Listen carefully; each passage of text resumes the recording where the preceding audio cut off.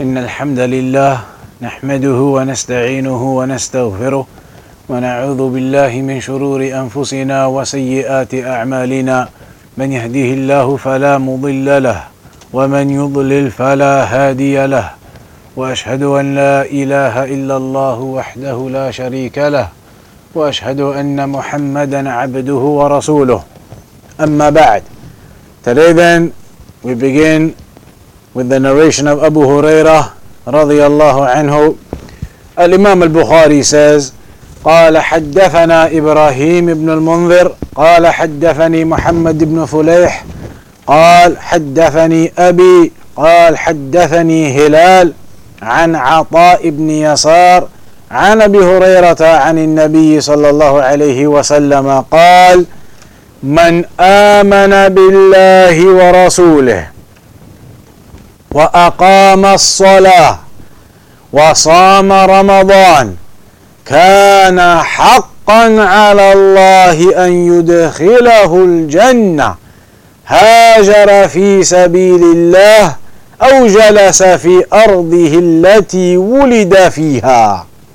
قالوا: يا رسول الله، أفلا ننبئ الناس بذلك؟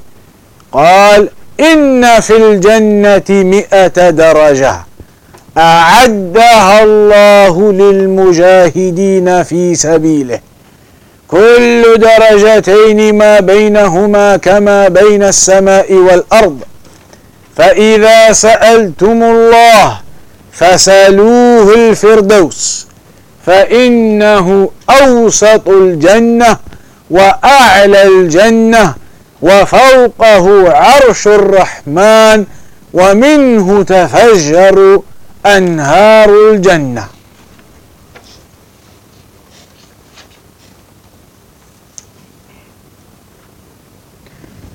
Who has another copy of Bukhari besides this red one of Shaykh Al-Uthaymeen? Right now, nobody else using any other copy?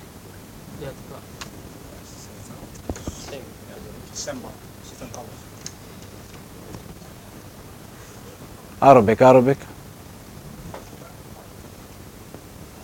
Get another copy then, have a look. Have a look, yeah.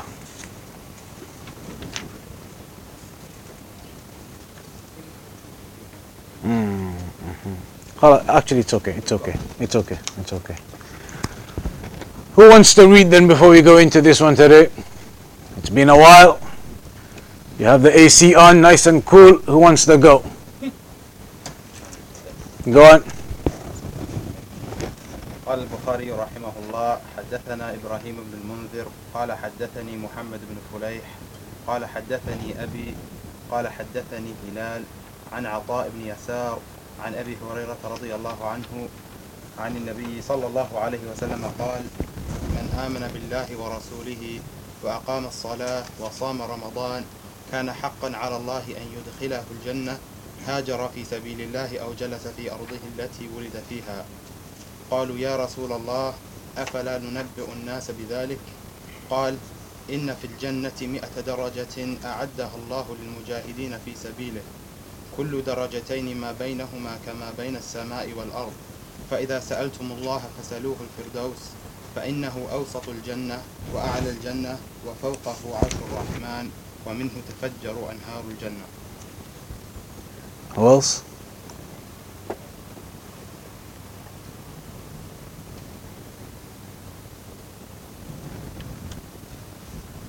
Go there.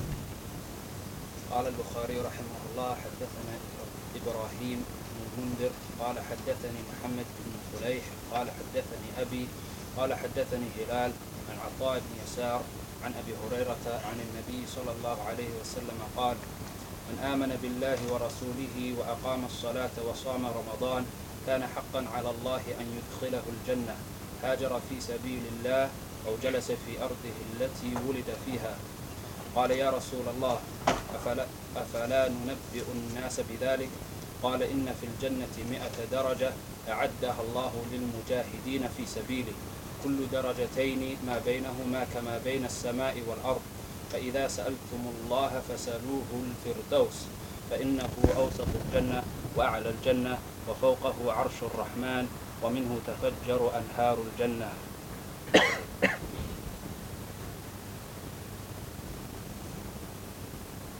Anyone from Liverpool want to represent? You have a copy? Go on. Students, where's the students? Students there. Read.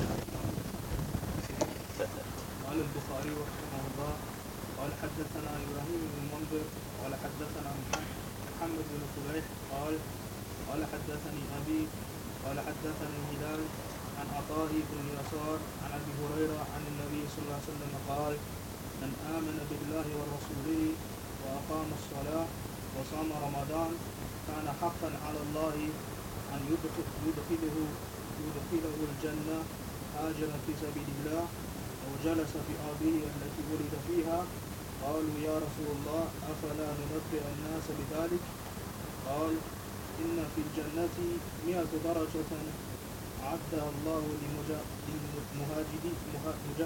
في سبيل الله قل في سبيله كل درجتين ما بينهما كما بين السماء والأرض فإذا سألتم الله فصله الفردوس فإنه أوسط الجنة وأعلى الجنة وفوق العرش الرحمن ومنه تفجر أنهار الجنة.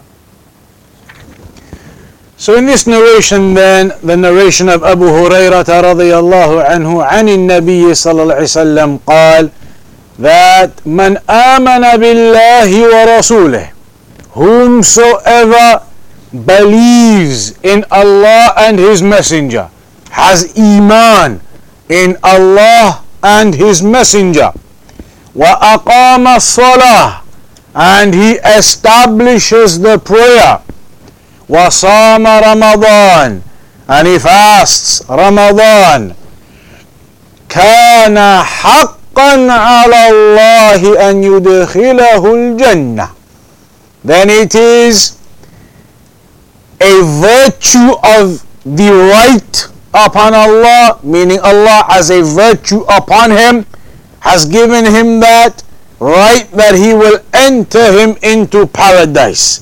هاجر في سبيل الله أو جلس في أرضه التي ولد فيها, whether that person has made hijrah in the path of Allah or remains in the land he was born in.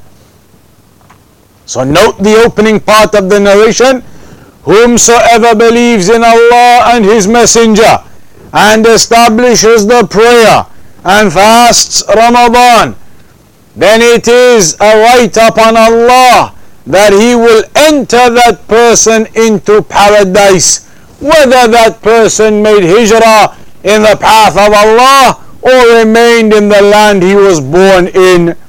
قالوا يا رسول الله أفلا ننبئ الناس بذلك, they said, O Messenger of Allah, shall we not go and inform the people about that?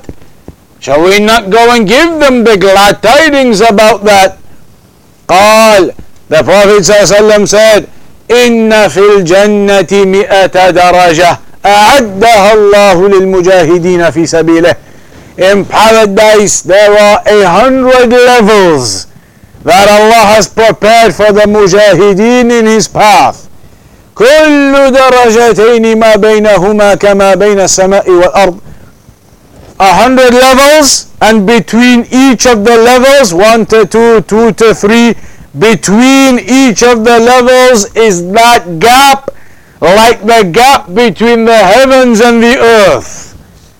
فَإِذَا سَأَلْتُمُ اللَّهِ, so when you ask Allah, when you make dua, فَسَلُوهُ الْفِرْدَوْسِ, make dua for Firdaus. فَإِنَّهُ أَوْسَطُ الْجَنَّةِ وَأَعْلَى الْجَنَّةِ, for it is the center of Jannah and the higher section of Jannah.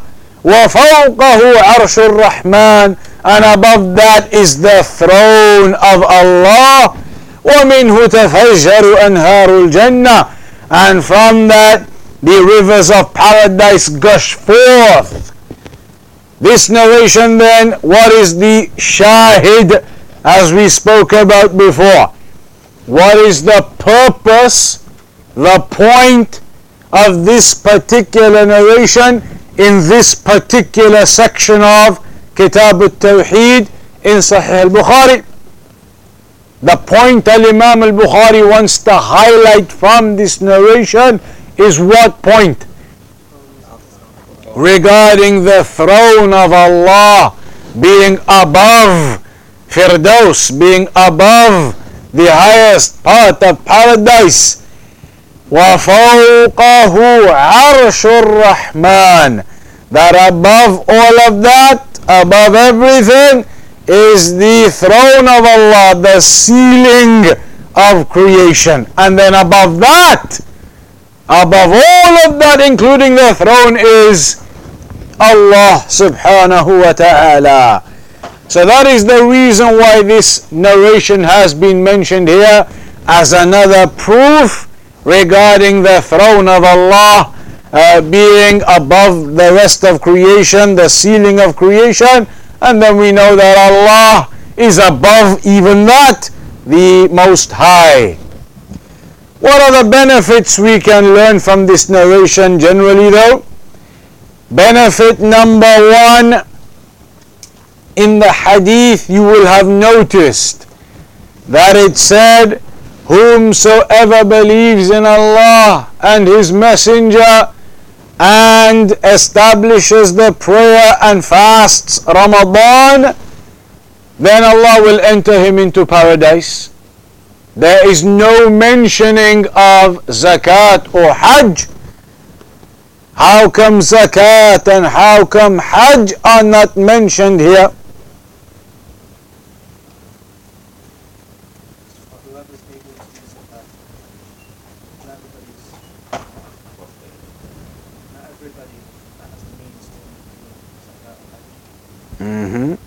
Possibly, because when it comes to belief in Allah and the Messenger, that is an absolute must upon everyone. When it comes to establishing the prayer, absolute must upon everyone. When it comes to fasting, it's a must upon everyone, but there may be exceptions given to it. When it comes to zakat and hajj though, then it is only an obligation if certain conditions are met. Zakat is only an obligation if you have the nisab, if you have the relevant amount of money for the relevant amount of time. Hajj is only an obligation if you have the strength and health and ability and wealth. So those, possibly you could say that is the reason. But in any case, the scholars, they say very clearly, when you see these types of narrations and not all 5 pillars of Islam are mentioned, it is not to excuse or to exclude those other pillars. Quite clearly we know the narration, Bunya al-Islam ala khams, Islam is built upon 5 pillars. So all of the others, even if not mentioned, are very clearly intended and meant within that for the one who has the ability to perform them too. Another point you could mention is a person who does not perform or does not implement the belief in Allah and the Messenger, then that is kufr. A person who does not pray, again that is according to many of the scholars kufr. A person who does not give the zakat, refuses to pay the zakat, according to some scholars that is kufr, but the majority of them say that wouldn't be kufr. But the one who doesn't perform hajj, what about the one who doesn't perform hajj? The rulings differ slightly. There is really the shahadatain and the prayer that are the key. Those two clearly the scholars have mentioned regarding the kufr of the one who abandons those two. Fasting not in the same way, zakat not necessarily in the same way, hajj not necessarily in the same way. but often you get them mentioned together, the fasting and the prayer, because the prayer is the greatest physical worship, and the fasting is what? The fasting is mentioned from its virtues as being from the worship that Allah has specified for Himself. Allah has specified that fasting to Himself, and He rewards the person upon it. So there are various different perspectives to look at that, why certain pillars are mentioned, why others are not. What we know though, بُنِيَ الْإِسْلَامُ عَلَى خَمْسٍ, Islam is built upon 5, so certainly all of them are intended, and it is not the case that any of them are excluded. Then from the benefits also was that point regarding a person whether he makes hijrah or does not. If you don't make hijrah, meaning you are living in the land of kufr, is it permissible to do that? Is it permissible to live in the land of kufr? In the land of the non-Muslims, is it permissible to live there? Yes? If you are able to fulfill your religion and openly practice your religion, then the obligation is not an obligation as such. Whereas if you were not able to openly practice your religion, it is an obligation to try and move to a land of the Muslims where you can openly practice your religion. So the issue revolves around the ability to practice your religion, the ability to perform and to fulfill the rights of your religion and your worship to Allah. If you're living in the land of kufr somewhere where you can do all of that, then you have some leeway in the affair. Even then, of course, the scholars, they advise, safeguard yourself and move if you can to the land of the Muslims. But there is leeway in that instance. In the instance where you're living in the land of kufr and are unable to fulfill and to practice the rights of your religion, then it is an obligation for you to make the attempt to move to a land where you can openly practice your religion without being persecuted. So that is the difference here. And that's what it means even if a person does not make the hijrah, meaning if you're living in the land of kufr but are able to fully practice and perform your religion. Shaykh al-Uthaymeen, he mentions it here, أن الإنسان إذا كان في بلد كافر وقدر على أن يقوم بدينه فإنه لا تجب عليه الهجرة، لكن إذا لم يقدر على إظهار دينه وجب عليه أن يهاجر. وهذا هو الصحيح، أن الهجرة باقية إلى أن تقوم الساعة. That the hijrah, it is something which remains. Hijrah is something which is implementable, practicable all the way up until the day of judgment. And that is mentioned in the hadith, لا تنقطع الهجرة حتى تنقطع التوبة ولا تنقطع التوبة حتى تطلع الشمس من مغربها. That hijrah does not cut off. Hijrah doesn't come to an end until tawbah comes to an end. Until your opportunity for seeking repentance comes to an end. And when does that come to an end? That does not come to an end until the sun rises from the west. So the hijrah is established and performable all the way up until then.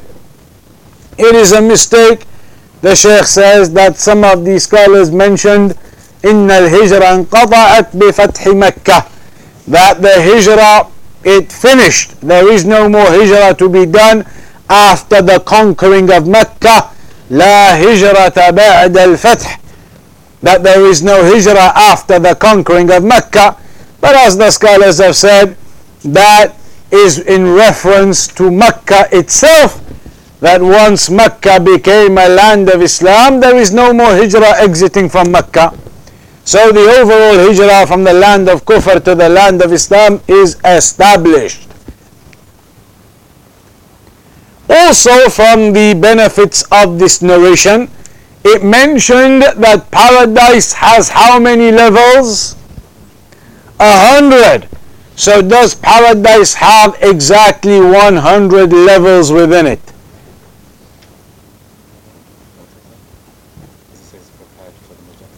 So it is not only 100 levels. In fact, there are other narrations that mention many more. But then how do we understand this narration that says there are 100 levels? Because it is in the sentence connected to a particular point. 100 levels for the sincere mujahideen in the path of Allah. As for the other levels besides that, many more too. But for the mujahideen there are 100 levels. So it is specific to a particular point. As for the general meaning of the levels of paradise, then beyond that, beyond the 100 and not restricted to the 100. And that is almost identical to something we've discussed many times regarding the names and attributes of Allah. Inna lillahi tis'atan wa tis'een isma man ahsaha dakhala al-jannah. That indeed Allah has 99 names. Whomsoever learns, memorizes, acts upon them will enter paradise. So does Allah have only 99 names? No, it is something very specific being mentioned. 99 names in terms of you memorizing, acting, learning, benefiting, knowing 99 of the names of Allah, then you enter paradise. How many does Allah have altogether? Beyond that. It is not restricted to that. So paradise is not restricted to 100 levels, but here in this narration it is being mentioned as 100 for a specific reasoning, the reasoning of the mujahideen. And as another side point, the scholars, they say as a benefit, paradise obviously goes up in levels. Paradise goes up in levels, and there are narrations about the people being moved up in levels. When it comes to the narrations about the shafa'ah on the Day of Judgment, it is mentioned there are some narrations about shafa'ah being done for certain believers to be elevated in the levels of paradise. There is the narration regarding a man who will be elevated, and he will say, "My Lord, what have I done to deserve this elevation, to be raised up into the higher levels of paradise?" And it will be said to him, "Because of the dua that your child made for you after you, the dua of your righteous children, that dua benefited you and you are being raised in the levels of paradise for it." So the paradise goes up in levels, higher levels. Whereas hellfire, does it have levels too? Yeah.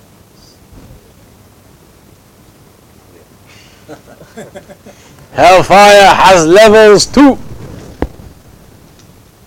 This is technically a trick question.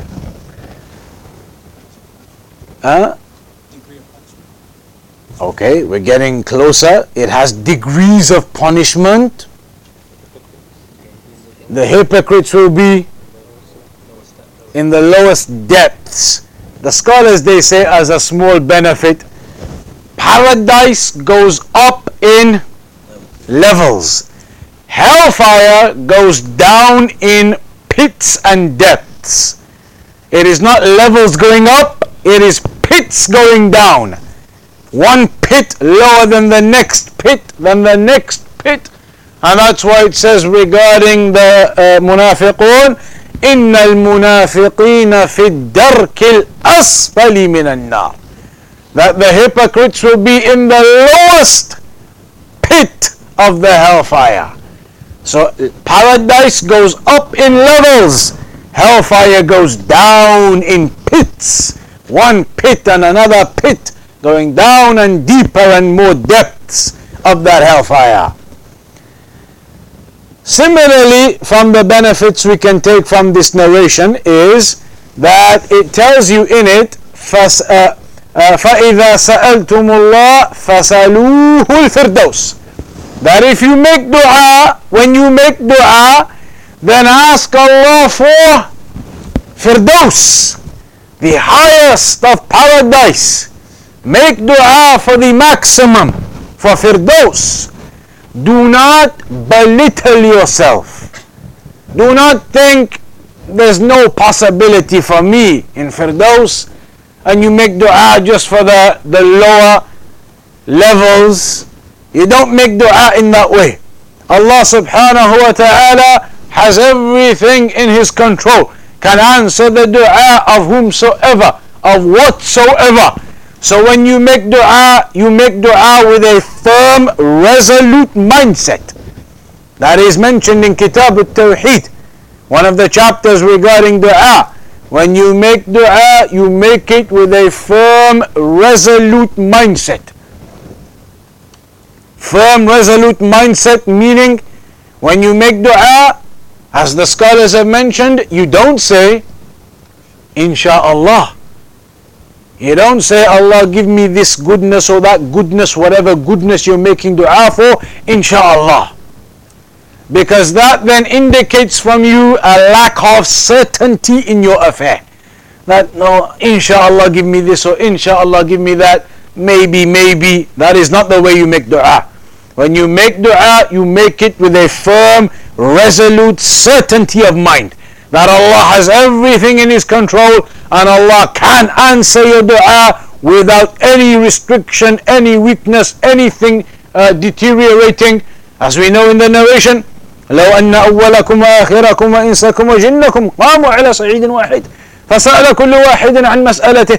If all of you, the beginning to the end, the jinn and the humans, were stood upon a plain of land, and every single person, every single jinn asked for their dua what they want, and if Allah was to answer every single one of them, ما نقص ذلك مما عندي إلا كما ينقص المخيط إذا أدخل البحر, that it would not decrease from the kingdom of Allah whatsoever, except how a needle, when it is dipped into the ocean, decreases the water of the ocean. Meaning when you get a needle, you dip it into the sea, into the ocean, that drop that falls off the needle, what have you done to the water levels of the ocean? Nothing whatsoever. So it does not decrease the kingdom of Allah whatsoever. So when you make dua, you make it with certainty of mind that Allah can answer your dua, will answer your dua. So you make it with that resolute mind, not half-heartedly. You do not make dua half-heartedly. When you make dua, make it with certainty. So here it tells you, when you make dua for paradise, ask Allah for Firdaus. Ask Allah for the highest level of paradise. And of course, take the necessary means yourself. Drop your sins and drop your shortcomings. Drop your deficiencies and your wrongdoings. Perform the actions of worship and obedience. Perform the obligatory, of course, and then the mustahab on top, and then even drop the mubah that bring you nothing. They are the levels of the muhsineen and the mu'mineen. So a person strives to the best of his ability and with resoluteness makes dua asking Allah for Firdaus. That is the manner in which a believer should be when it comes to dua. If you are not in that way, and you have a half-hearted attitude when you making dua, that is actually a deficiency in your tawheed. That's why this particular narration about dua is mentioned in Kitab al-Tawheed by a Shaykh Muhammad ibn Abdul Wahhab. He mentions it there, that if you make dua half-heartedly, it indicates a deficiency in your tawheed, because it indicates that you don't seem to recognize the might and the majesty of Allah, that you don't seem to fully appreciate that Allah has control of everything, can answer your dua, will answer your dua for the highest affair. It seems to be as though you have some deficiency in your understanding of those affairs. And that therefore is the deficiency in your tawheed. If you are making dua in a half-hearted manner. So you strive and you make dua with that resolute mindset, asking for Firdaus.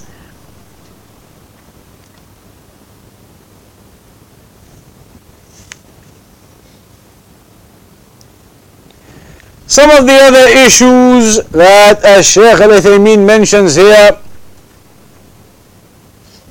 he says, Mas'alah Al-Imam Malik لما قال للذي سأله عن كيفية الاستواء وأجابه عن ذلك وكأنه شتمه فقال إن الفعل بدعي فهل يجوز أن نقول للشخص المبتدع أنت مبتدع. He says in that famous story when Imam Malik was teaching and a man walked in, Imam Malik was teaching about al-istiwa of Allah rising above the throne, Allah being the most high, and a man came in, walked into the class and he said, كيف استوى? How does Allah rise above the throne? And incidentally, there is a book written by Shaykh Abdul Razak Al-Abbad on that topic, just that story. A book of maybe 100 pages, 50, 100, 200 pages, just on that topic, that story. What happened, how it happened, all the various narrations, the riwayat, the benefits, what you can take out of it, what you can understand from it. Very nice, 100 or so pages, a small book, just on that story of Imam Malik when the man came in and said, كيف استوى? Very beneficial. So in that story, the man came in and asked Imam Malik, how does Allah go above the throne? Imam Malik, we know the famous response he gave to him, the response which is the principle to all of the names and attributes. Then he said, Al-Istiwa Ma'lum. He said, as for Al-Istiwa of Allah rising above the throne, that is something known to us. Then he said, Wal Kayfu Majhul. How Allah does that is unknown to us. Wa Al-Imanu bihi wajib. But believing in it, affirming it, accepting it is obligatory upon you.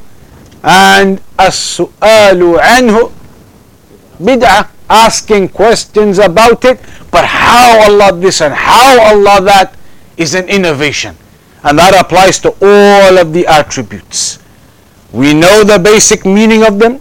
We don't know the howness of them. We have iman in them, and we don't start asking questions and delving into those affairs of how Allah this and how Allah that. That's why the scholars, they say there are two questions that you don't ask. In regards to the decree, when it comes to the decree of Allah, what Allah decrees to happen, there is one question you don't ask when it comes to the decree of Allah, and that is, why? Why did Allah decree this for me? Why did it have to happen like that? You don't ask why when it comes to the decree of Allah. And when it comes to the names and attributes of Allah, you don't ask how.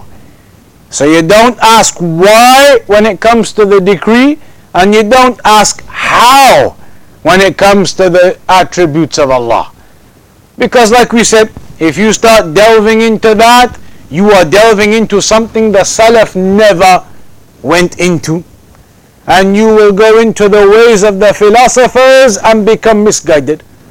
Just like the philosophers and their likes, they come along and they say to you, so Allah descends to the lowest heaven in the last third of the night.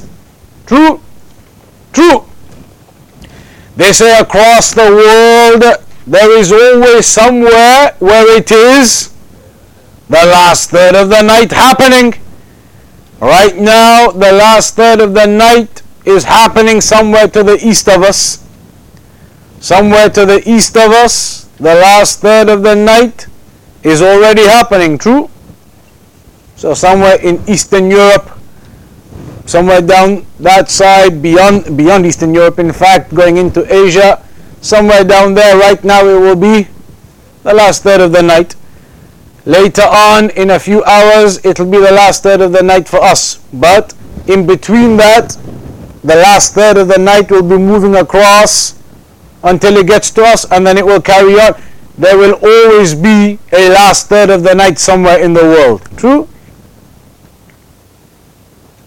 Yeah. True, that's true. That's not a trick question. There will always be a last third of the night somewhere in the world. Always. So then the philosophers, they say, in that case, if there is always a last third of the night somewhere, and there is, then is Allah always descending? And does that mean therefore the throne is empty because Allah is always descending?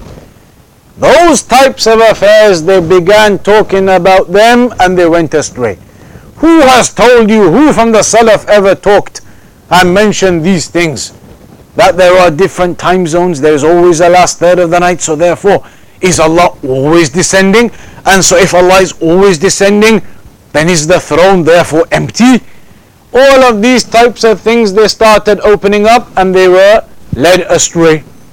We have not been taught to delve into affairs that Allah has not informed us of. وَمَا أُوتِيتُم مِّنَ الْعِلْمِ إِلَّا قَلِيلًا. Regarding the affairs of the angels and of the Aqidah as a whole, you've not been given from the knowledge except a small amount. So you do not delve into those affairs. So here the point being, Al-Imam Malik, he said basically to that man, basically that I view you to be a mubtadi'. This statement of yours, you've come in saying it, that is the way of a mubtadi'. I see you to be a mubtadi', basically. So the Shaykh says, is it permissible for us to therefore declare a person like that mubtadi'? He says, Al-Imam Malik lam yajzim bidhalik, lakin qal ma urak illa mubtadi'an. Falam yajzim. Firstly, Al-Imam Malik in that narration didn't say, you are an innovator. It wasn't like that. It was more like, I view you, I consider you, upon what you've just said and your statements you've made, to be an innovator. Meaning it appears from your statements and your speech and what you said that you are nothing other than an innovator. So it was not a definitive ruling made there and then you are an innovator. It was more like it appears from your statements you're upon the lines of the innovators. ما أظنك إلا من أهل البدع. That I don't consider you except that you are from the people of innovation. ولا بأس أن تقول للشخص المبتدع أظن هذا مبتدعا أو تقول له أظنك مبتدعا لأن الظن غير الشهادة أو الحكم اليقيني. So it is permissible to declare a person in that same way, to declare a person upon his affairs, upon his situation, his circumstances, his statements, his actions, that you say, I consider that person to be an innovator, consider that person to be a mubtadi'. But the point the Shaykh is making is, you don't go out start making a ruling just like that. He is a mubtadi', and that one is a mubtadi'. It requires knowledge, requires understanding before you can declare a person to be a mubtadi'. And that is really the point the Shaykh wants to make there. It's not something you just go around declaring a ruling upon people. He's mubtadi', he's mubtadi', he's mubtadi'. Rather, it requires some understanding of the affair. Even more than that, a level higher, to declare people kafir. You cannot just go around, this one kafir, that one kafir. This one he's done this, therefore he's a kafir. That one he's done that, therefore he's a kafir. If you study Nawaqid al-Islam, the nullifiers of Islam, that issue of takfir is detailed to a degree, giving the basic principles of takfir and why you cannot just declare people he's kafir, he's kafir. They give the example, the famous example, just because you see somebody committing kufr doesn't mean he's a kafir. It doesn't. Just because you see somebody committing kufr, it doesn't mean he's a kafir. You may think, how? Oh no, how can that be? If he's committing kufr, he's kafir. But they give you the example, that famous example they always mention often. They say you walk into a room and you see a Muslim, somebody you know is a Muslim, or not that you know, but you recognize from his appearance he is a Muslim. You walk into the room and you see him prostrating. He's on a prayer mat. Gives it away there. He's on a prayer mat prostrating to an idol in front of him. He's got an idol put down there and he's praying, prostrating to the idol. Action of kufr or not? Action of kufr. Kafir. You can't declare the ruling just like that.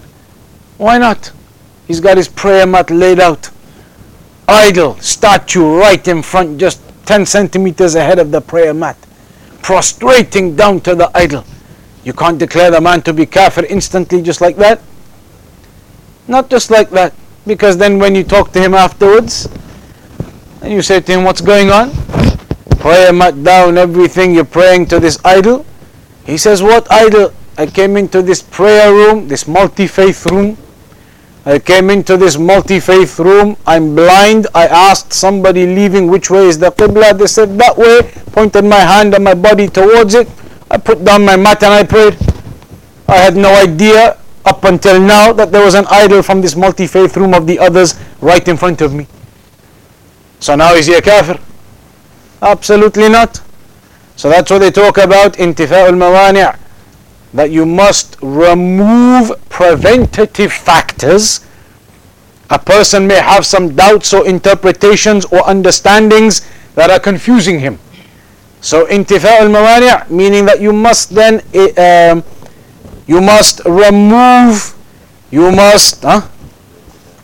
remove those obstacles, those doubts. You must eliminate those doubts and the confusions and the interpretations, and you must explain to them and establish the evidence. And part of that is that they understand. That is part of it. Establishing the evidence upon somebody, one of the conditions or one of the parts of that is that they understand the evidence you've established upon them. You can't just say, I went there, I gave him the ayat, he wasn't accepting, khalas, kafir. Not like that. Establishing the evidence, one of the points of it is that the person understands the evidence you're establishing. So you go and give him an ayah and you say to him, this is the ayah proving that such and such is kufr. He says, I don't get it. The ayah, but it says this, it says that. I don't get it. How is that proving kufr? I'm not understanding. Now the evidence hasn't been established upon him yet. He doesn't get it. He doesn't understand. He doesn't understand why this is a proof, how it's a proof. He doesn't understand. To establish the evidence upon him, you've got to explain that to him. This ayah, it means this and this point and that point, and you got to explain to him how this is a proof against what you're doing in the kufr or the shirk in the actions that you're performing. So there are points to be mentioned there, but the issue here the Shaykh mentioned was regarding declaring a person a mubtadi'. That yes, of course there are mubtadi'ah, and of course they are declared as mubtadi'ah, but a person needs to be careful with regards to that, and with regards to establishing a ruling like that upon people until you are somebody who has ability and understanding of the affairs. Otherwise it becomes chaotic, everybody going around and declaring people to be mubtadi'ah. That would not be the way, and it's not the way of the Salaf. Al-ilmu qabla al-qawli wal-amal, in everything. Knowledge comes before statements and actions in all affairs. Then after that we come to the next narration. الإمام البخاري قال حدثنا يحيى ابن جعفر قال حدثنا أبو معاوية عن الأعمش عن إبراهيم هو التيمي عن أبيه عن أبي ذر قال دخلت المسجد ورسول الله صلى الله عليه وسلم جالس. In this narration, Abu Dharr, he says, I entered the mosque and the Messenger صلى الله عليه وسلم was sitting down. فلما غربت الشمس قال. So when the sun went down, the Prophet صلى الله عليه وسلم said to Abu Dharr, يا أبا ذر هل تدري أين تذهب هذه؟ Oh Abu Dharr, do you know where it goes? Meaning the sun. قال قلت الله ورسوله أعلم. Abu Dharr says, I said Allah and His Messenger know best. And is that what you're supposed to say? Allahu wa rasuluhu a'lam. Now you only say Allahu a'lam. Why did they used to say Allahu wa rasuluhu a'lam? Because the revelation was still coming down. Now the revelation has finished. So now it is just Allahu a'lam. So he said at the time, Allahu wa rasuluhu a'lam. So then the Prophet ﷺ told him, قال فإنها تذهب تستأذن في السجود فيؤذن لها. That it goes and seeks permission in prostration, and so the permission is given to it.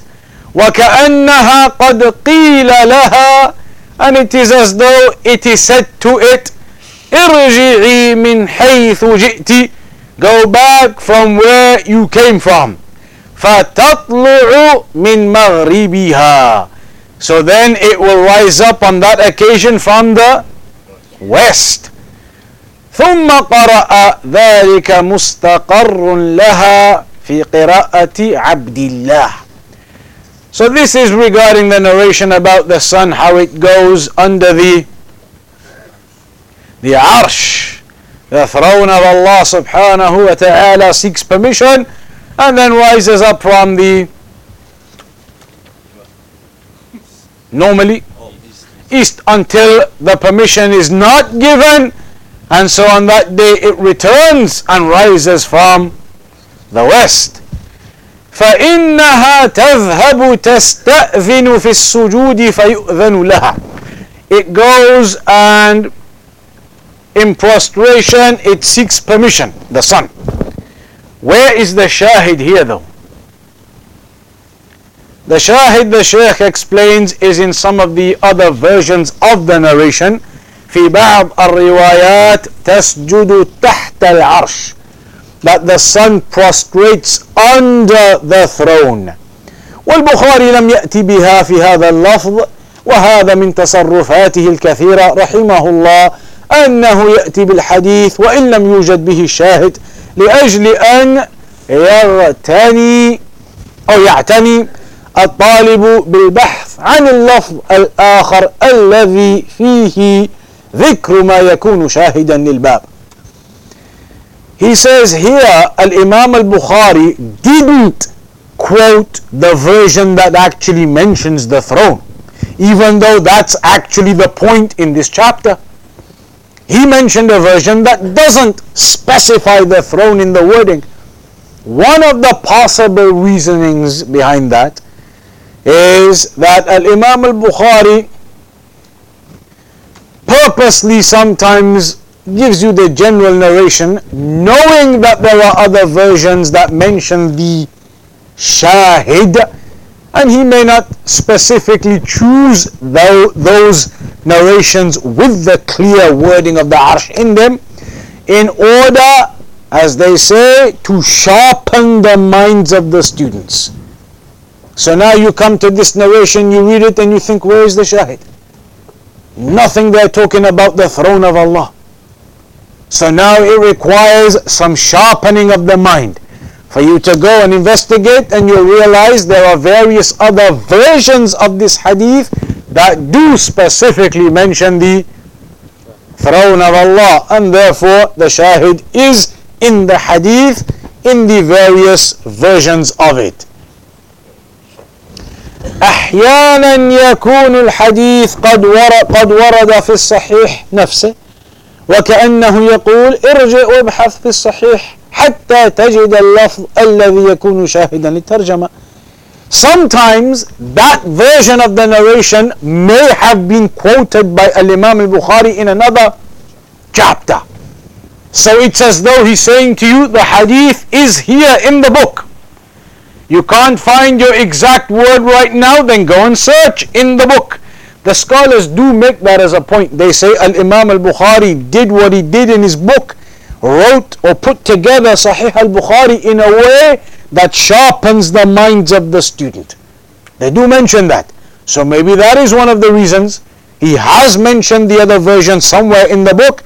In this occasion he picks the other version, leaving it to you to recognize and to sharpen your mind and to find the other version of the same hadith to realize the shahid. وأحيانا لا يكون في الصحيح لأنه ليس على شرطه، وهذا من حسن تصرف البخاري رحمه الله في التأليف. Sometimes it could be the case that the point of the narration, in this case the point about the throne of Allah, is mentioned in some versions of this same hadith, but those other versions are not at the level of authenticity upon the conditions of Al-Imam al-Bukhari. Therefore, he's not going to quote those versions in Sahih al-Bukhari. But there is a version of those narrations that mention the throne. There is a version upon his level that he wants, but it doesn't have the exact word of throne in that version. But okay, it's upon his level of acceptability, he'll quote that one then, knowing that there are others which are authentic, but not at the level of strength of authenticity that he made a condition for Sahih al-Bukhari. So therefore it's as though he quotes you the one that is of that level, fulfilling his condition, leaving it for the student of knowledge to then realize that there are other versions which are also authentic, but just not at the level of his condition of Bukhari, but those other also authentic versions mention the Arsh in this case, and therefore this narration is a proof for this chapter. Therefore it is a proof for this chapter, because there are authentic narrations that mention that. So في هذا الحديث دليل واضح على أن الشمس هي التي تجري في الأفق وتدور على الأرض. In this narration is an absolutely clear evidence that the sun, it rotates and moves, and that the sun is not stationary as the focal point with all of the planets and everything else moving around it. People have a difficulty with that issue. People have a difficulty with that issue. And one of the reasons is because the agreed, inverted commas, the muttafaqun alayhi, inverted commas, of the scientific field, the science, the scientists, the generally agreed upon consensus of them is that it's stationary and that everything else revolves and rotates around it. So people have a difficulty because that's what you've been taught ever since you were a child. That's what you've seen in those baby science books with the pictures and everything. That's how it works. However, maybe the easiest way, because most of the people who have that issue, it's because of their academic ingrainment from that young age. Academically, that's the textbooks, that's how they've taught you. Academically, that's the scientists and that's what they've worked out.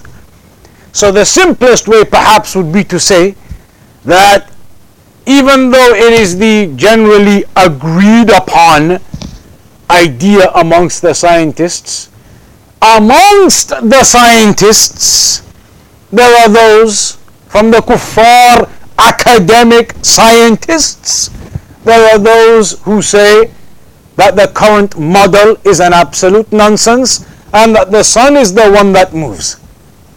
That sometimes makes it easier for people who are so deep into academics and science. You tell them, well, in academics, in science, there are established opinions in that field that tell you the sun rotates and moves. There are established opinions. Yes, they may not be the accepted opinions as the norm amongst the scientists, but amongst them those opinions, they exist. So now a person, because normally when a person has this problem, they have this problem and they think the scientists, the academics are saying one thing with their satellites and everything, but our religion is saying another. But when you tell them actually everything you're basing your opinion upon, your academics, your science and everything, those academics, those scientists, those people, those researchers, there are those amongst them who tell you that the sun moves too. So it is not just a case of the religion is opposing everything out there in science. No, it is not like that at all. Not that it matters. What the religion says, what the Quran says, what the Sunnah says is accepted regardless of whether there were kuffar scientists affirming it or not. But it's something that makes it easier for some of these people who are deeply involved in science and academics. You tell them there are established people in the scientific field, in that field of study, in their academic papers, in their research papers, in their university theses, that have written about the sun being the movement, the moving body. So that is not something strange. It is something of an opinion established amongst them even. We know that it is the correct opinion. We know that is the correct opinion. That is the correct opinion from those opinions of those scientists. For us, there are no opinions. This is the fact. But according to the academics and their opinions they have, we know which of their opinions is the fact. And it is the one regarding the sun moving. So there are many other points with that. Always with this issue of the academics that confuses the people. Lots of topics they come into it. One of the other favorite ones, of course, is whether the earth is flat or round. So is the earth flat or is it round? You don't know if the earth is flat or round? Did you get any GCSEs? Is the earth flat or round? Even with the sun effect, you see the sun move.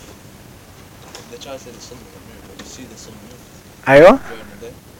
And you don't feel the earth moving. We don't, they tell you to move at X amount of miles an hour, but it's moving. Aywa. So what about regarding the earth flat and round?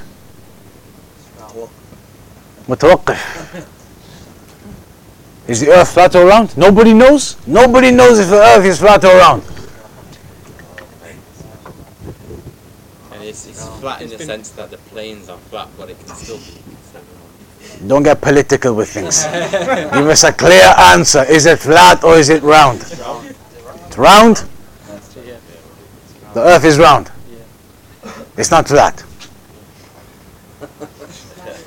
So what about the ayat in the Quran that Allah made the mountains as pegs to hold it all down, as an open plain?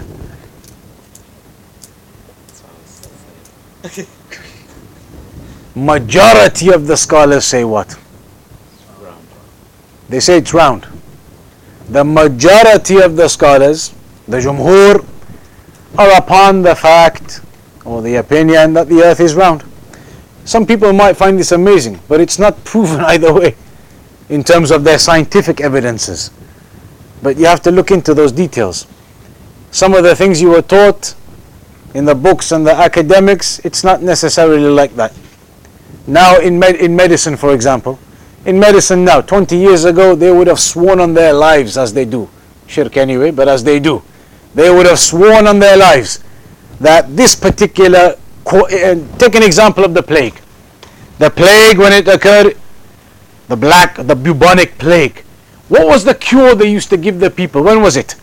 Who's good at history? Who remembers? 15 something, 16 something, 400 or 500 years ago in the UK, when that bubonic plague happened. What was the cure that the scientists, the doctors, the cure? What did they used to tell everybody to do?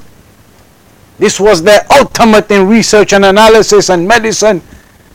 They used to tell them, wrap up really warm, even though the bubonic plague gives you a burning fever. Your body's about to burn. But they say, no, wrap up even more. Make yourself sweat to the maximum. Wrap yourself next to the fire. Hot, everything. Make yourself hot as you can. Sweat yourself out to get the virus to sweat out of you. Now, they'll tell you, with their research which has become clear, that this course of action was the absolute killer in terms of making the plague spread even more. that sweat, that heat, the germs, everything spread even more. But in those days, in their textbooks, they would have told you, bubonic plague, the cure is to make yourself warm. And there's lots of things like that. A few years ago, they would swear on their lives that Pluto is a planet. Now all of a sudden, miskin Pluto, downgraded, no longer a planet. So everybody who didn't know that yet, who hadn't learned that Pluto is no longer a planet, whereas you were taught and you got your A in GCSE by saying on your paper that Pluto is a planet. What's happened? A planet, and it's not a planet anymore. So don't come and tell us academics and research and scientists have proven X, Y, and Z. They have not proven it. And if you have any ability in academics, you'll know that the whole point of academics and the way they do it is best, they call it best opinion research or something along these lines. That it is not 100%.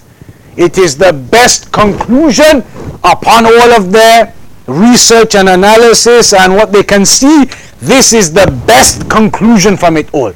So now they think the best conclusion from everything they can see is that the sun is stationary and we're moving around it. That's their best conclusion for now. It is not a definitive 100%. Their best conclusion on certain medicines right now is what they've got right now. In 100 years, they'll have something better. So you can never start to think and start to behave in this way where you think science is fact, that it is absolute fact. It is not absolute fact. It is their best conclusions that they can draw from the factors that they've analyzed. And that's how it works. That is the way it works. So those are issues that are deep and they take a long time to go into anyway. But the point here was regarding the sun. It is clear in this narration that the sun definitely moves, and you cannot deny that. In the narration it says the sun goes every night, or goes as it disappears to the throne of Allah, gets the permission, then comes back and rises, and then on that occasion doesn't get the permission and then comes back from the west. The sun moves, absolutely. With the flat earth, we were saying the majority of the scholars, they say it is round, but there are some scholars from the senior scholars who believe that it is flat. For example, Ibn al-Qayyim. Ibn al-Qayyim says absolutely the earth is flat. Absolutely. And he says it's a ridicule anybody claiming the earth is round. So you have those, but the majority of the scholars on that the earth is round. But those are some of those issues that you may need to look into further if you require detail. We'll conclude upon that point for today. We'll have to finish off the remainder of it next time. There is a bit more to go on this hadith. And then we'll move on to the narrations after that regarding the throne of Allah. Also next week, in fact, we should be able to finish. In fact, we will. Next week we'll finish the topic regarding the throne of Allah and the evidences for the throne of Allah and Allah being above the creation. And then it goes on to talk about a sub-chapter regarding Allah being the Most High. We discussed briefly about the Aqeedah of Ahlul Sunnah, that Allah is the Most High, Allah is not everywhere, Allah is not mixed in with creation. So that is going to be spoken about also. And then after that, like we said, it's the chapter regarding seeing Allah subhanahu wa ta'ala. Any questions on that or anything else? I've got a question from a sister who is not regarding. Go on. So she's going for Hajj this month, and wants to know if she's menstruating or like doing the bathroom without and also she's menstruating, what she's supposed to do. She might miss the first one or something like that. What's the ruling? But then there's 100 scenarios depending on when she menstruates. So how are you supposed to answer? So then we'll give generally, if a woman menstruates, what can she do? She can do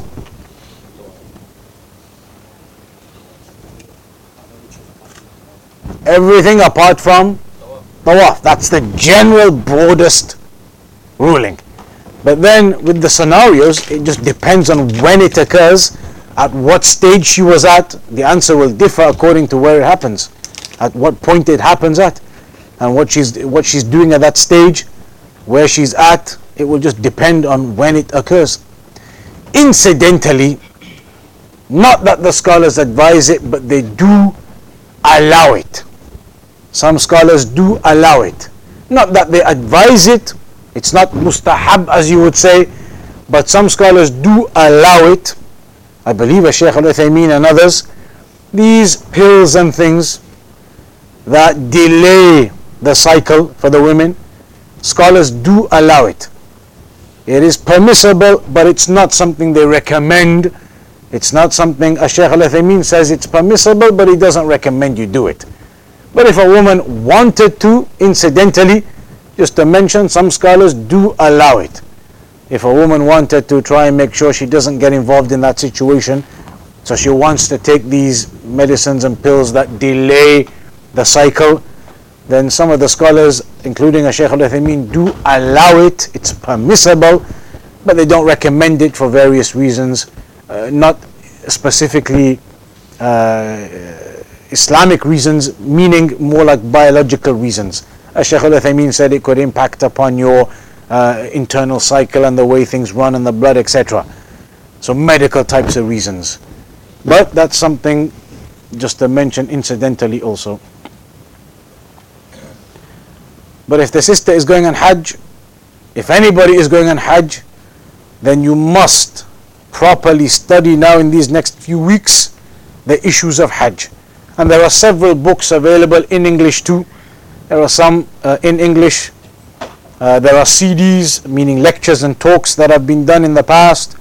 You must educate yourself regarding Hajj. Don't try and go do Hajj by reading a pamphlet. These pamphlets that are made, a small guide to Hajj, leaflets. Don't read a leaflet and say, okay, that's it, I'm done. Read something properly, listen to lectures, go to the seminars they have. Before you go to the seminar, you should read up and prepare. Read up and listen to lectures, 5-10 lectures. Kitab al-Hajj from Bulugh al-Maram, we've done that before. Other lessons have been done. You should prepare properly. This is Hajj. You don't know if you're going to get another opportunity after that. You don't know if there'll be another chance after that. So prepare properly for this once, this opportunity that has come to you. So certainly a lot of preparation is required. And really, if the sister prepares properly and goes through lectures, goes through studies and books, a lot of these things will be answered, inshallah. Anything else? Mentioned about being careful of calling people innovators, is that the same for when someone does a sin and people say he's a fasik? All of the rulings upon people, it's not a straightforward declaration. Somebody is committing sins amongst the community now. There's factors to take into consideration. Maybe there's a brother from amongst your brothers, he's committing some sin. Factors must be taken into consideration. So for example, the factors such as concealing that sin, advising him privately, so you wouldn't go around calling him a fasik amongst the community, for example. Could be somebody else committing some sin, but again, maybe you know there is an opportunity for advice, so you wouldn't just go and declare the person to be fasik. These labels, names and terms are not to be used by a person randomly for any individual here or there. He sees somebody committing a sin, khalas, the ruling is upon him, such and such Muhammad, the son of such and such, is a fasiq. You can't just go around declaring rulings like that. A person needs to be upon knowledge, like we said. You need to have understanding. You need to have wisdom in what you're doing. So you can't just go around making rulings upon people. Must be upon knowledge, must be in light of the Quran and the Sunnah, must have an understanding of enjoining the good and forbidding the evil. You may see somebody committing what you know is an opposition to the Sunnah. But is that person actually opposing the Sunnah? Somebody may be doing something which is in opposition to the Sunnah, but is he opposing the Sunnah? Not necessarily.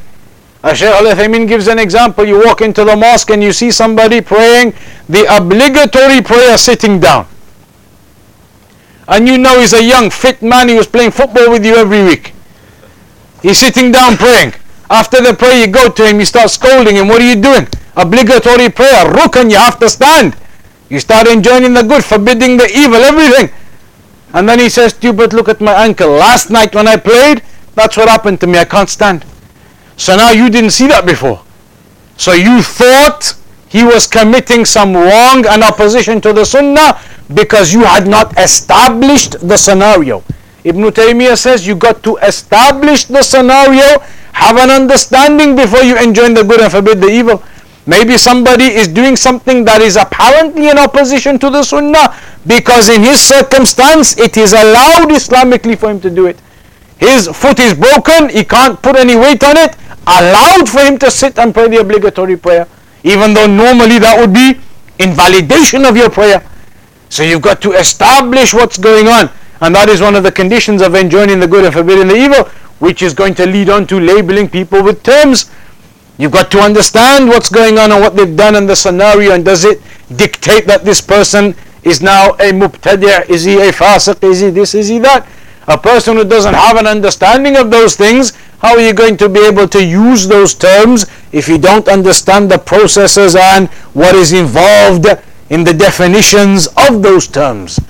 So it's not something suitable for a person to go around with these terms until you have some knowledge and understanding and you stay with the scholars in those affairs. Anything else, or we conclude upon that? So we'll leave it on that for today then. Next week inshallah, as close as possible to 8 p.m. we'll carry on with the next session. وصلى الله على نبينا محمد وعلى آله وصحبه أجمعين.